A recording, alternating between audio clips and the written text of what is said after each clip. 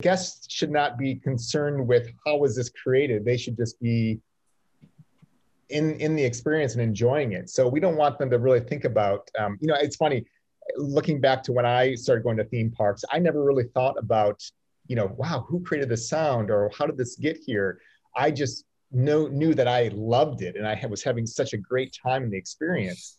And that's what we really want to do. We want the guests just to let go, not have to think about how was something created, but just experience it and fall in love with it.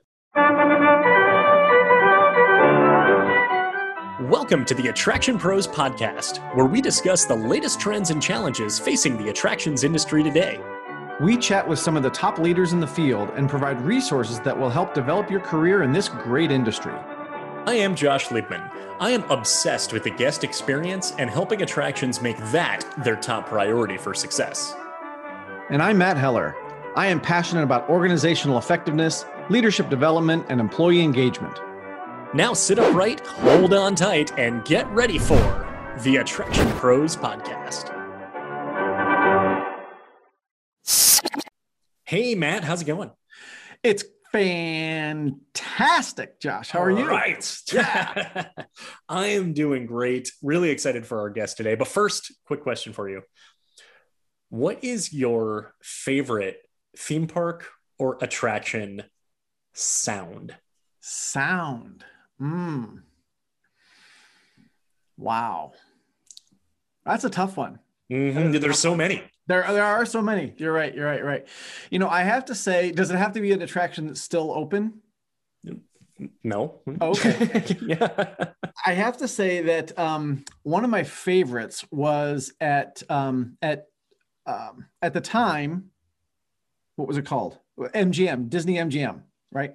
Which is now Hollywood Studios. So they had the sound effects theater thing, and you could go into those little recording booths, right? Yeah. And you put on the headphones, and they had something called binaural recording, which is where they had a head and they had microphones in the ears that were like omnidirectional, so that you could hear everything like in 360 degree sound. And there was like somebody cutting your hair, and it would feel like they were cutting your hair right behind you. And it was just a really, really cool sonic experience. And for a sound nerd, that was really cool. That is a fantastic answer. Thank you. I knew you would have something good. Yeah. Do you have a favorite sound? Not nearly as cool as yours, but I mean, I was going to say, a chain link from a roller coaster is always phenomenal. And also I would say on any Intamin launch coaster, particularly Top Thrill Dragster, the sound of the brakes going down, Yep, has always been really cool. Now, those are, I would say, natural sounds that are produced from those rides directly. But if we continue on this theme from Dragster, once the brakes go down and there's the visuals, there's kind of the Christmas tree lights, red, yellow, green. Once it launches, if the sound effects aren't on, that train is almost silent. But because of you hear like the tires screeching, and it sounds like a very noisy car has just taken off. And that's always just been, and by the way, if it's like late at night and like most of the other rides are closed, but it's still cycling, you can hear that sound almost anywhere in the park. And I've always found that to be really, really cool. And how that, along with all the other, I would say, artificial sounds and music as well, and the sound effects that you described from that sound effect experience, really drives the experience, and I would say directs the guest towards the intended emotional feeling that the designers, the developers are seeking from building rides, attractions, or any immersive experience. And we get to get granular on that today with Brian Yessian from Yessian Music. He goes into all kinds of details that I love as I said, as a sound nerd and as a guy who's got a lot of experience in a recording studio. To hear him talk about the music and the sound effects and how much work and detail goes into creating an immersive sonic experience that I think most people probably take for granted is really, really incredible. Yeah, absolutely. And for someone who does not have nearly the same amount of experience with sound or with mixing, I thoroughly enjoyed learning about the entire process that goes into it and really connecting it to what I love talking about a lot, and that is the guest experience. And Brian talks about the emotional reaction that guests get when they get off one of these attractions, and being able to see how the guest was able to connect with it without even thinking about the music or even the sound that so many hours were invested into making sure it is exactly perfect. So we're going to talk all about that today. So listen up, because let's get straight to this interview with Brian Yessian. Brian Yessian, thank you so much for joining us today on the Attraction Pros podcast. How are you doing today, Brian? I'm doing great. Thanks, Matt. Thanks for having me. Absolutely. So excited to jump into this conversation. You and I have kind of the sound background that I'm so excited to talk about. We may nerd out a little bit on that, so I apologize now to the audience. But can you talk a little bit about Yessian Music and how you got involved with attractions? Sure. So our company is this is our 50th year in business. My father, Dan Yessian, started the company in 1971 in a actually renovated bait and tackle store in the Detroit area. And he had to rip out the fishing bait wells and kind of start his little studio. He's a musician. He started out as a jingle writer in the 70s and 80s in Detroit, working for automotive industry and advertising agencies.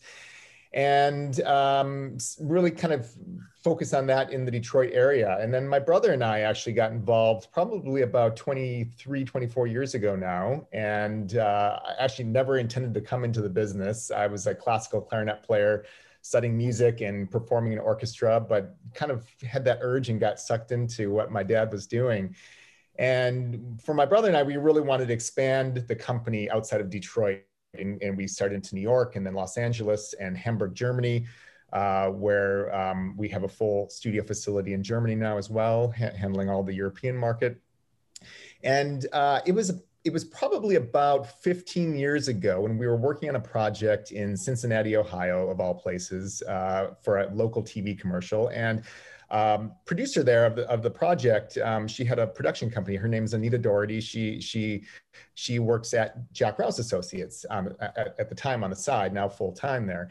And she pulled us into a project for the Fort Siloso Museum in Singapore, creating the music for the film, and really didn't think much about it, didn't really even realize about creating music for attractions or museums or immersive experiences at the time. And as we got further into this project, I thought, wow, I wonder if there's more work like this out there, because we had worked for longer format films in the automotive industry or reveals of cars. And lo and behold, there was a really big industry out there for this. So she was really our introduction and into this industry, and brought us into several other projects over the years, from Ferrari World in Abu Dhabi to, we just finished a project in New York with her for the Friends experience, immersive experience in New York. And, started getting into the IAAPA circuit and meeting a lot of people in the industry. And here we are 15 years later, we're working all over the world on attractions, which has been amazing. And for me, kind of a dream come true, because I grew up going to Disney and Universal and always had such an affinity for those parks. So it's pretty exciting. That is really exciting. Thanks for sharing that. So just curious, what are some of the maybe unique elements of producing music and sound for attractions that maybe aren't necessarily as involved with, like I said, feature films or automotive reveals? I've got to imagine there's a lot of similarities, maybe trying to convey a particular emotion or, kind of deliver that experience in that same way. So I can see there being a lot of similarities. What were maybe some of the things that maybe you hadn't anticipated, or what were some new elements of that music production and sound design? Yeah, well, you're right. There is, music brings this emotional quality to the film. And whenever we're creating, whether it be for a TV commercial or a automotive reveal or a TV show or a film, we're always trying to enhance the picture and support the picture, and then bring some kind of emotional quality to it.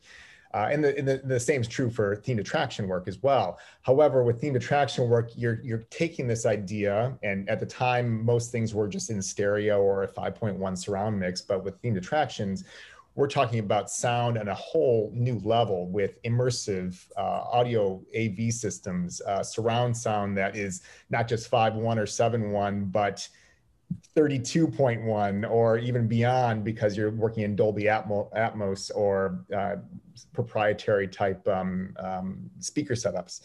So we're really trying to take sound to a much more immersive level and a more realism level. So when you step into an environment, you want to make this environment sound as real as possible, so that you're tricking the mind and you're really able to give a full audio perspective of this attraction. And so I think for us, when we came into this industry, the on-site component and on-site mixing and what we have to do in the field became a whole new level for us. And I mean, we've learned so much over these years about how that process works and getting into the details and why it's so important to be mixing on-site in the venue because of these environments and immersive qualities that we can bring to the guests.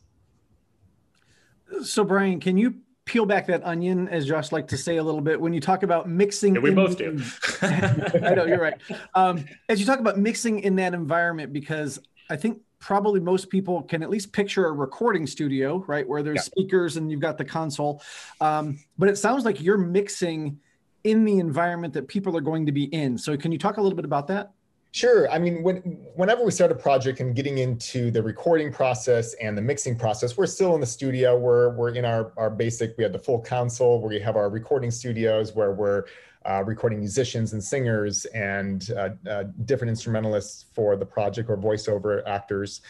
And we can take it to a certain level. When you're in a controlled studio environment, sure, it sounds great in there. But when you go to a large warehouse or a queue area that has 30-foot ceilings or a theater that is larger than life, and you just you're working with all types of speakers and acoustical treatments, if you just deliver that studio mix into that environment, it's not going to translate because you're in a completely different room. The way the acoustics are working in the room are completely different than what the controlled studio environment is.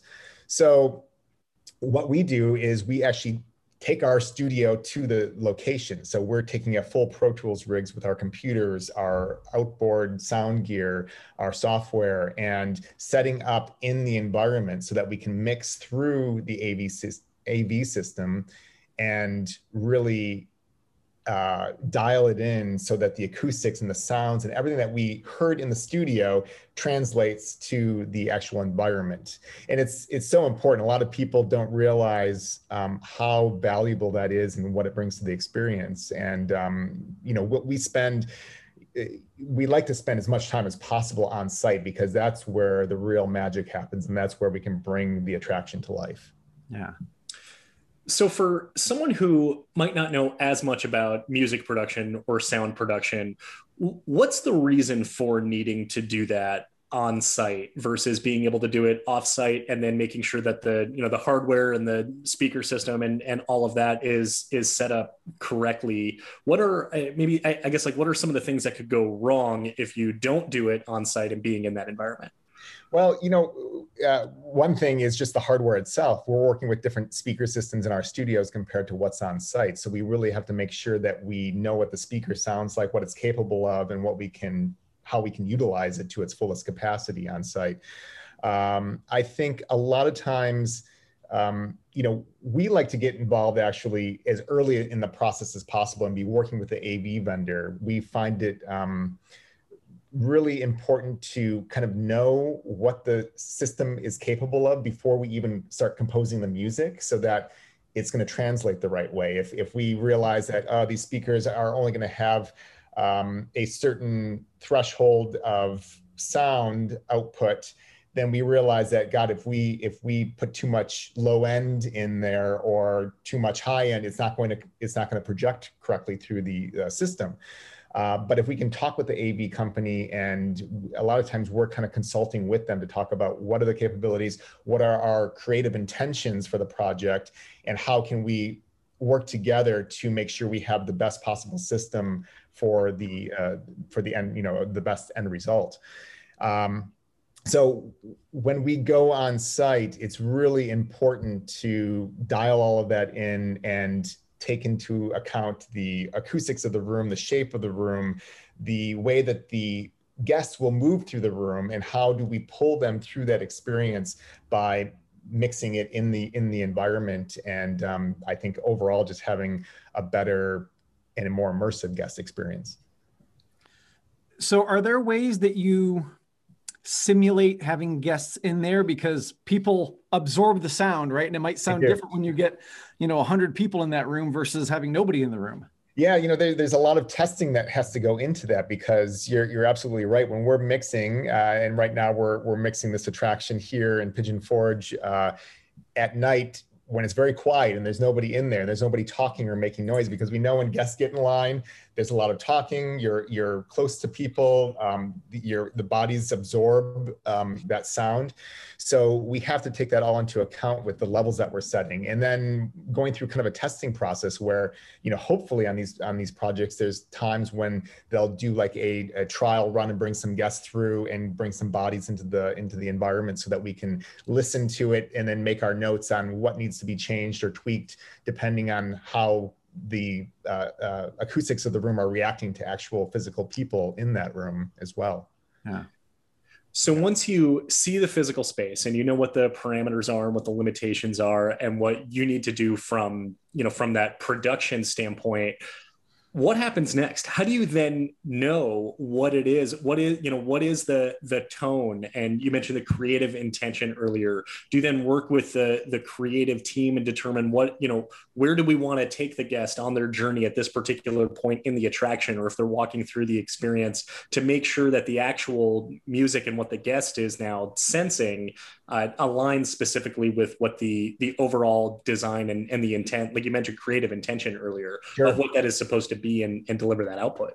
Absolutely. I mean, we're working with the content creators and the storytellers and the copywriters and the art directors to understand what is the story, what are we trying to convey, how does it start from the time that people enter the guest experience in the queue area, the retail space, the entrance lobby, through the queue. What's the story we're trying to tell? How do we pull people through and keep that story progressing and moving forward as they move through the queue, so that they're getting a full experience from the time that they enter the building or the queue area, all the way through to the pre-show, to the safety video, and then to finally the main attraction. So really, we sit with the storytellers, the content creators, the creative directors, and go through kind of what we would call a charrette in the beginning, and just really kind of dissect everything and talk about the story and what are we trying to achieve here. And then internally at our place, we start talking with our composing team and our sound designers, and how are we going to develop the story around this creative that's been in concept phase.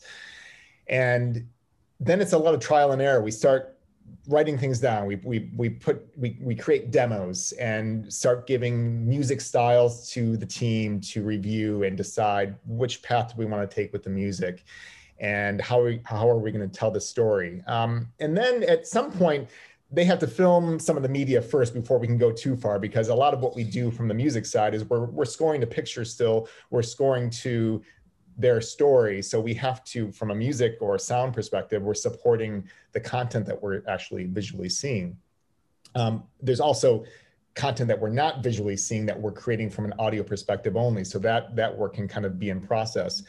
And then as we move through the process with composition, especially, it's a lot of back and forth and scoring to the film. We take it kind of step by step with the music composition process, and then have a good setup of feedback and creating the content and seeing it to the hopefully a final recording phase as well. So Brian, you mentioned you're on site right now at a new attraction. Can you tell us a little bit about that? Yes, so we are here in Pigeon Forge, Tennessee, working on a new project at the island here, together with Dynamic Attractions, and Craftwork is the AV company on this. It's a new attraction, a new fly attraction called Skyfly Soar America. And it's America's newest fly ride, which is very exciting for us. And we've had the opportunity to work on several fly rides. I think this is our 15th fly attraction that we've worked on around the globe. And one that we're just really excited about because first off, it's here in America, so we get to be in our home country working and working in a really amazing part of the country that not a lot of people maybe know about. Well, actually, a lot of people do know about it because it's packed. I mean, there are so many people here that come to Pigeon Forge in Gatlinburg, Tennessee to experience this area. And it's a beautiful area of the country, right in the middle of the Smoky Mountains. Dollywood's just up the street. And so this is going to be a new standalone attraction at the island. And I think it's going to be something really unique for people in this part of the country. So we're very excited about it. You mentioned dynamic attractions. Can you tell us a little bit about how you got involved with dynamic? Yes. So we've been working, I mean, it's funny, we've been working with dynamic, I think, since the very beginning of our attraction work, good 13, 14 years ago, working on flying theaters with them. And we've never been hired directly by Dynamic in the past until this project, but they've always been one of our most trusted partners in the industry because, I mean, the quality of craftsmanship and what they put into it creatively is by far they create some of the best attractions in the world. And working with their teams over the years, we've always had a very close relationship with them because they are a company that just really respects the audio process and what needs to happen in order to make the attraction really sing, I guess you could say, no pun intended. And their teams really collaborate with our teams very well. So we've had just a long history of working together with them. And this attraction, now that they've kind of gone into dynamic entertainment and they're kind of taking over more creative control of the process, we're just very fortunate to be their partner in this project and being kind of creatively led by their teams there on this one. So Brian, speaking of this project in particular, I read that you're using the full Nashville Orchestra. Is that correct? That's right. Yes. Yeah. So is that unusual for a ride soundtrack to use the full orchestra? You know, it's not unusual. It is. I mean, it adds another cost layer to the project, but I think it's a cost layer that just brings so much value to the overall experience. You know, we've had the great fortune of working with a lot of live orchestras around the world for experiences from London to Budapest, Prague, China, Seattle. And it always brings this higher level of quality and craftsmanship to the music experience. You know, the parks like Disney and Universal Studios, they're using live orchestras for almost every attraction they do. Smaller parks, smaller experiences might not have the budget for that. And we do a lot of sample orchestral creation for projects all the time, and it turns out great. But when you can bring a live orchestra into the fold, it makes a huge impact, especially for the guest experience. And I think the return in investment in that, I think you really can't put a price tag on that because I think it brings something so special and this human quality to what we do. In this case, we were so fortunate to have the Nashville orchestra players here in the home state of Tennessee and connect that to this attraction. We've worked with Nashville for many years, full orchestras, choirs. I mean, the musicians, it's Nashville. So you just have this great pick of the world's best musicians. And then working at Ocean Way Studios in Nashville, where some of the greatest artists have recorded over the years, is like the cherry on the ice cream. So we're very fortunate for this project to be able to make that connection between the players in Nashville to Pigeon Forge and this attraction at Skyfly, and keep it kind of a home state type project.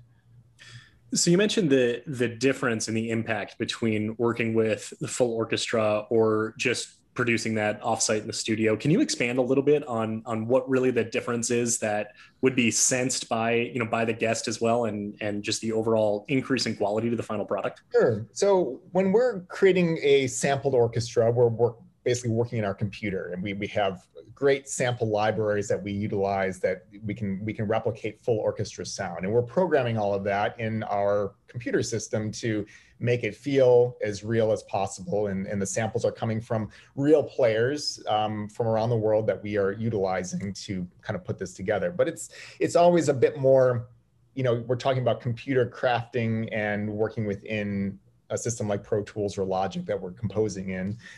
When we get to work with live players, it really brings this sense of humanity, this expression and dynamics that you can't compare to a sampled library orchestra.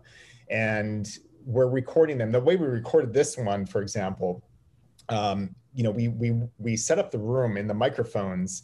I was telling someone the other day that the microphones at Ocean Way studios have one of the best microphone collections in the world. I mean, vintage microphones, old German microphones that they use. And and Decatrees set up. So Decatrees are arrays of microphones. So you're getting this fully immersive kind of sound experience when we record, because we are projecting this through a large channel speaker system, and it's supposed to be very immersive. So when we can record that way and record the orchestra with microphones, there's point source microphones on the individual instruments, there's the room tone microphones, there's the Decatrees that are set up, and we can create and record in this kind of immersive environment from the get-go. And so when we can bring that kind of recording quality to an experience like this, it's really going, and then projected through a fantastic speaker system here as well, then we're just taking the quality level to a very high level for the guests. And I think we were sitting in mixing last night in the theater, and it's amazing how you can hear the difference of sampled orchestra to live orchestra just through the speaker system in the theater. Wow.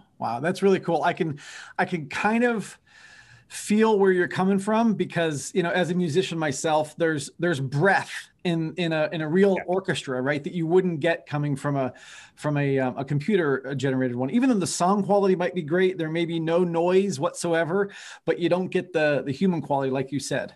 Yeah. And the expression of those musicians, I mean, they put so much love and passion into what they do that you feel that emotion. I think it just heightens the emotions overall. Yeah. One of the things I'm curious about, Brian, is you mentioned earlier that sometimes you're creating a soundtrack for something you don't have visuals for.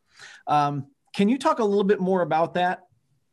Yeah, sure. So, when you're going through and I'll use this attraction as a great example, because when you walk into this attraction, it's very much this steampunk factory kind of feeling. And so you're going to be, when you walk into the environment, you want to walk into something that feels like a steampunk factory.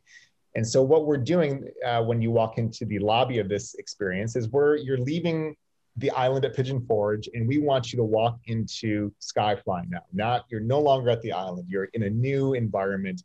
And what we have to do from a sonic point of view is capture your attention, make your mind think that you're no longer at the island. I am now in a steampunk factory. And how do you do that? Just with pure sound, no visuals. And that's what we are doing with the sound effects and the music. And we're trying to bring people into this and immerse them into sound where they feel, and utilizing the speakers in different ways to mix it into this environment and make them really feel like they've stepped into a completely different place. And as they walk through the queue area, there are visuals that come up through the queue as well. But for as long as possible before you get to those visuals, you want to use sound to lead the guests and really trick their mind into thinking that they're in a new environment.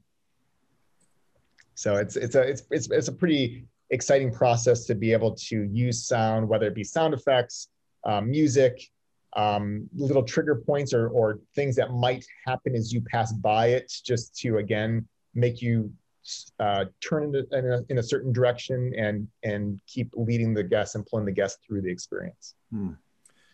That is really cool. And I enjoy hearing you explain it that way, because I feel like it makes so much sense kind of when you hear it sort of laid out that way.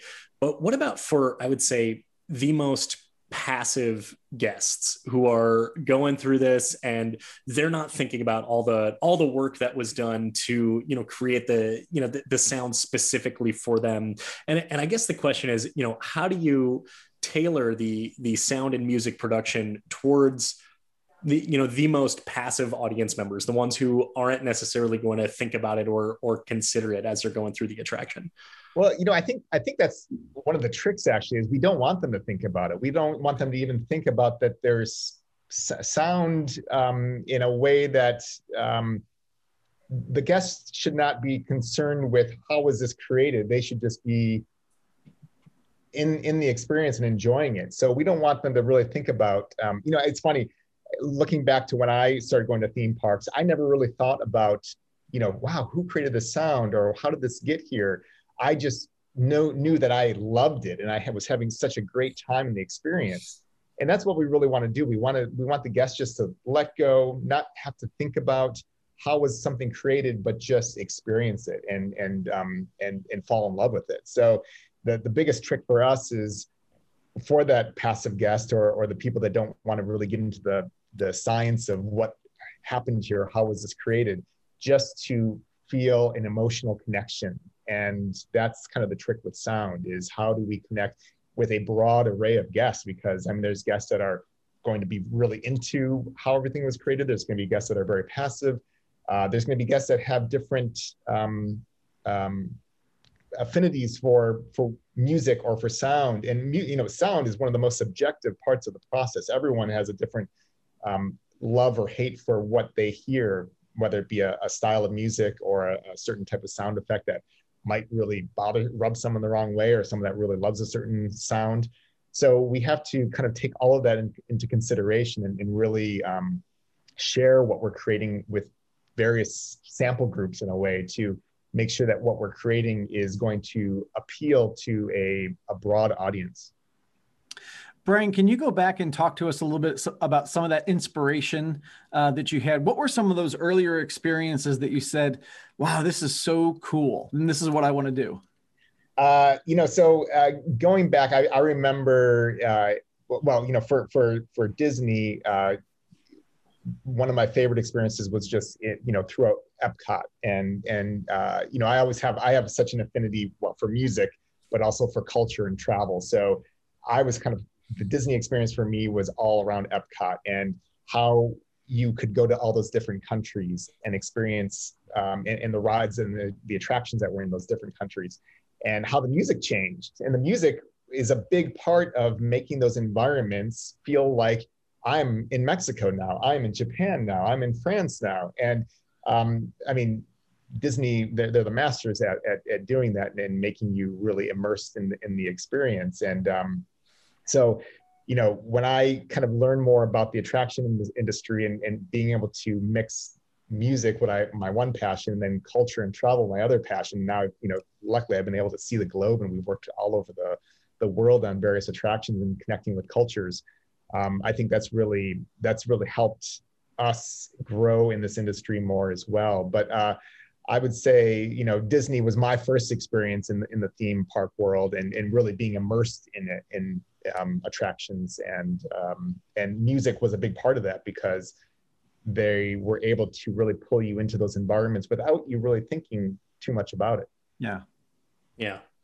You kind of brought that full circle there, of saying that they bring you into those environments without you thinking of it. So it kind of ties into what we were talking about before, of kind of the guest, going through the experience and just feeling that connection without necessarily thinking about it. One of the things that you were telling us earlier too, even before we started recording, are those really small details, not necessarily even the music component, but certain small sound effects of the process that require a huge investment of time and resources that maybe they go by so quickly. And maybe the guest notices, maybe if they look away, or if their phone rings or something like that, then they might overlook it. Yeah. What are some of the minor details that you love that guests might might take for granted or might not, might overlook? Yeah, there's a couple things. I was just thinking of another actually, and talking about the cue and how you don't want to or how you want to immerse guests and not really have them think too much about what's happening behind the scenes. But when we're in say a cue line and we're trying to get certain sounds to maybe pull someone in a certain direction or sound a certain way, we're up on ladders, even adjusting speakers and trying to do little details of movement with the equipment, even just to make sure that as guests are in the queue, that they're getting the best experience from a sound perspective.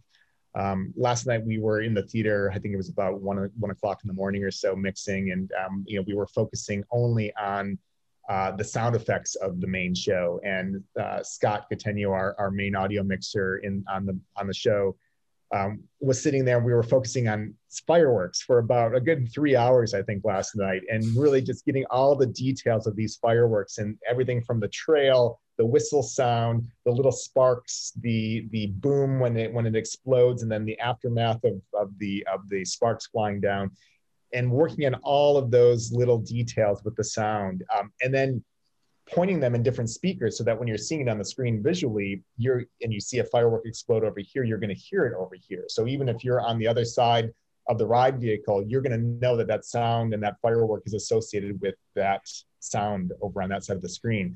So it's the movement of the sound across the screen and trying to get all of those details as accurate as possible, because the last thing you want is someone to feel like they're not connecting to the visual and to the sound. And that can easily happen if you just have fireworks in an array spread around you, and you're not really hearing how it would be in the real world. Because if you're going to fireworks somewhere and you're watching a display, you hear where those fireworks are exploding, you hear the sound. So we're trying to replicate that and make it as real as possible so that the guests don't think about it. The last thing we want them to do is disconnect from the experience. And so we have to do everything in our power from a detailed audio mix to make them feel like they're completely connected. Yeah, I would think that, with all that detail and the, attempt to be so immersive, that one small thing could really jar people out of that sense of immersion, right? Absolutely. So you've got to be really careful. For context, you said you worked on those fireworks for about 3 hours. Yeah. Can you tell us about how long it is in the show? Like how much we're experiencing? Is it 2 minutes that we're working on? No. We're talking about 10 seconds. Oh, wow. Yeah. So yeah, we get it really detailed here. I mean, the full show is around 7 minutes or so. So yeah, we're dealing with seconds here, but we'll spend hours on those seconds to make them accurate. Yeah. So what are you doing during those hours? Is it like just looking at specifically that point in time and making sure that it lines up specifically with? Yeah, it's like every firework that happens, and there's a lot of them. I mean, we're singling out every firework that happens in there. So we're giving it its own dedicated time to make sure that the whistle, the trail, the sparkle, the boom for each one is accurate. And we're going to do that, across the board. I mean, every scene, not just fireworks, but it could be wind, it could be water, it could be movement in the trees, and just the sound of those trees rustling and how you make it feel real, and focusing on all the details of those trees.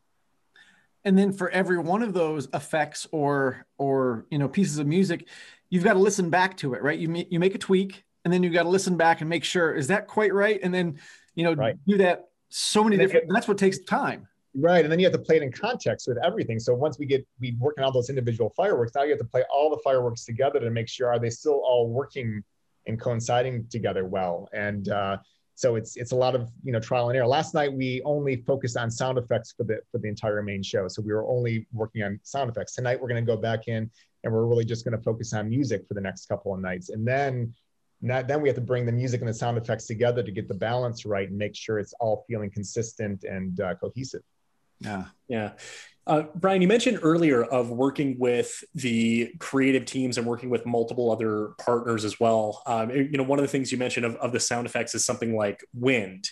Well, if you hear wind, you're probably also feeling it as well. So what's that process like of working with, maybe it's working with Dynamic Attractions or kind of those other, suppliers or those other designers to make sure that the sound, that your goals and their goals are matching specifically to the full creative goal of the project?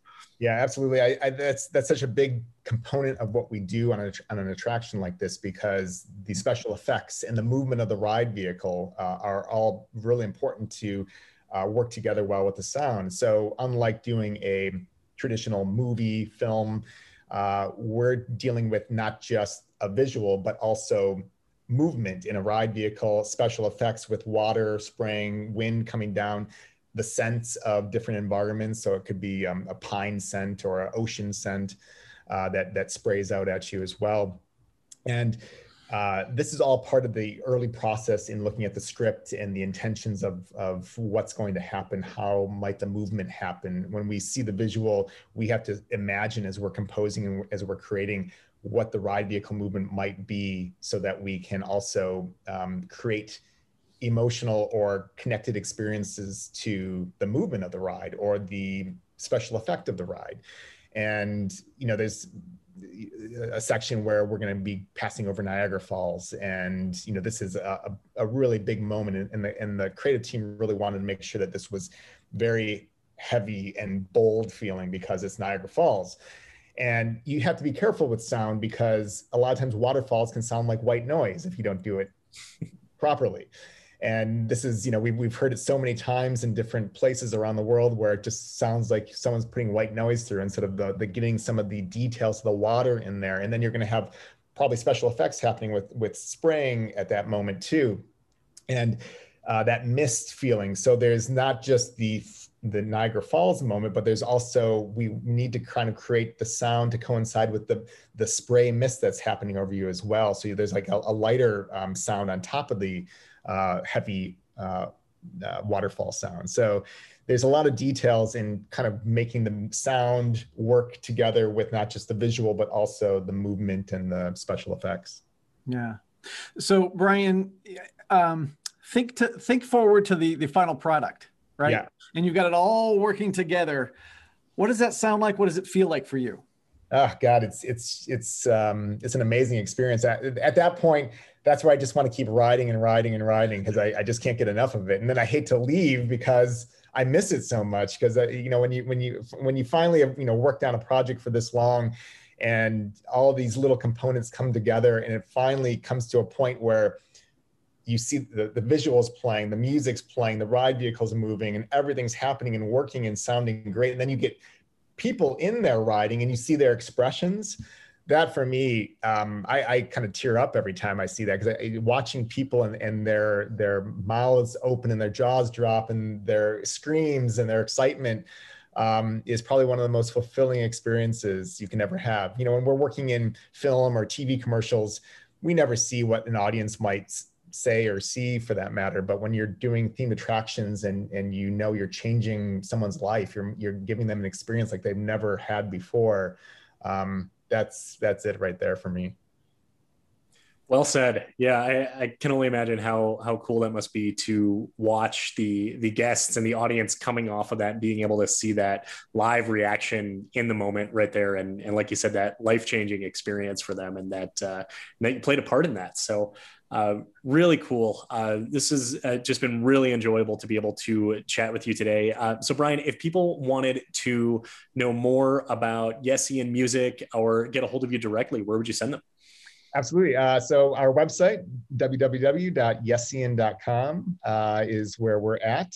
And you can check out a lot of our work on our website there, from all types of work that we do. But we do have a special kind of themed entertainment section of our site, and actually launching a brand new website here in the coming month. So I'm going to have a lot of great content of experiences and attractions that we've done around the world. So and then we're located in various cities too. We have studios in New York, Detroit, Los Angeles, and Hamburg, Germany. Excellent. Well, Brian, again, like Josh said, this has been a fascinating conversation, especially for me as a former and kind of amateur audio engineer. I just love getting into the granular details of this stuff. So thank you so much for your time. And for everybody out there watching and listening, just remember, we are all Attraction Pros. Thanks for listening to the Attraction Pros podcast. Make sure to subscribe so you can tune in when new episodes release. And even better, please leave us a review on iTunes. For more information, visit attractionpros.com.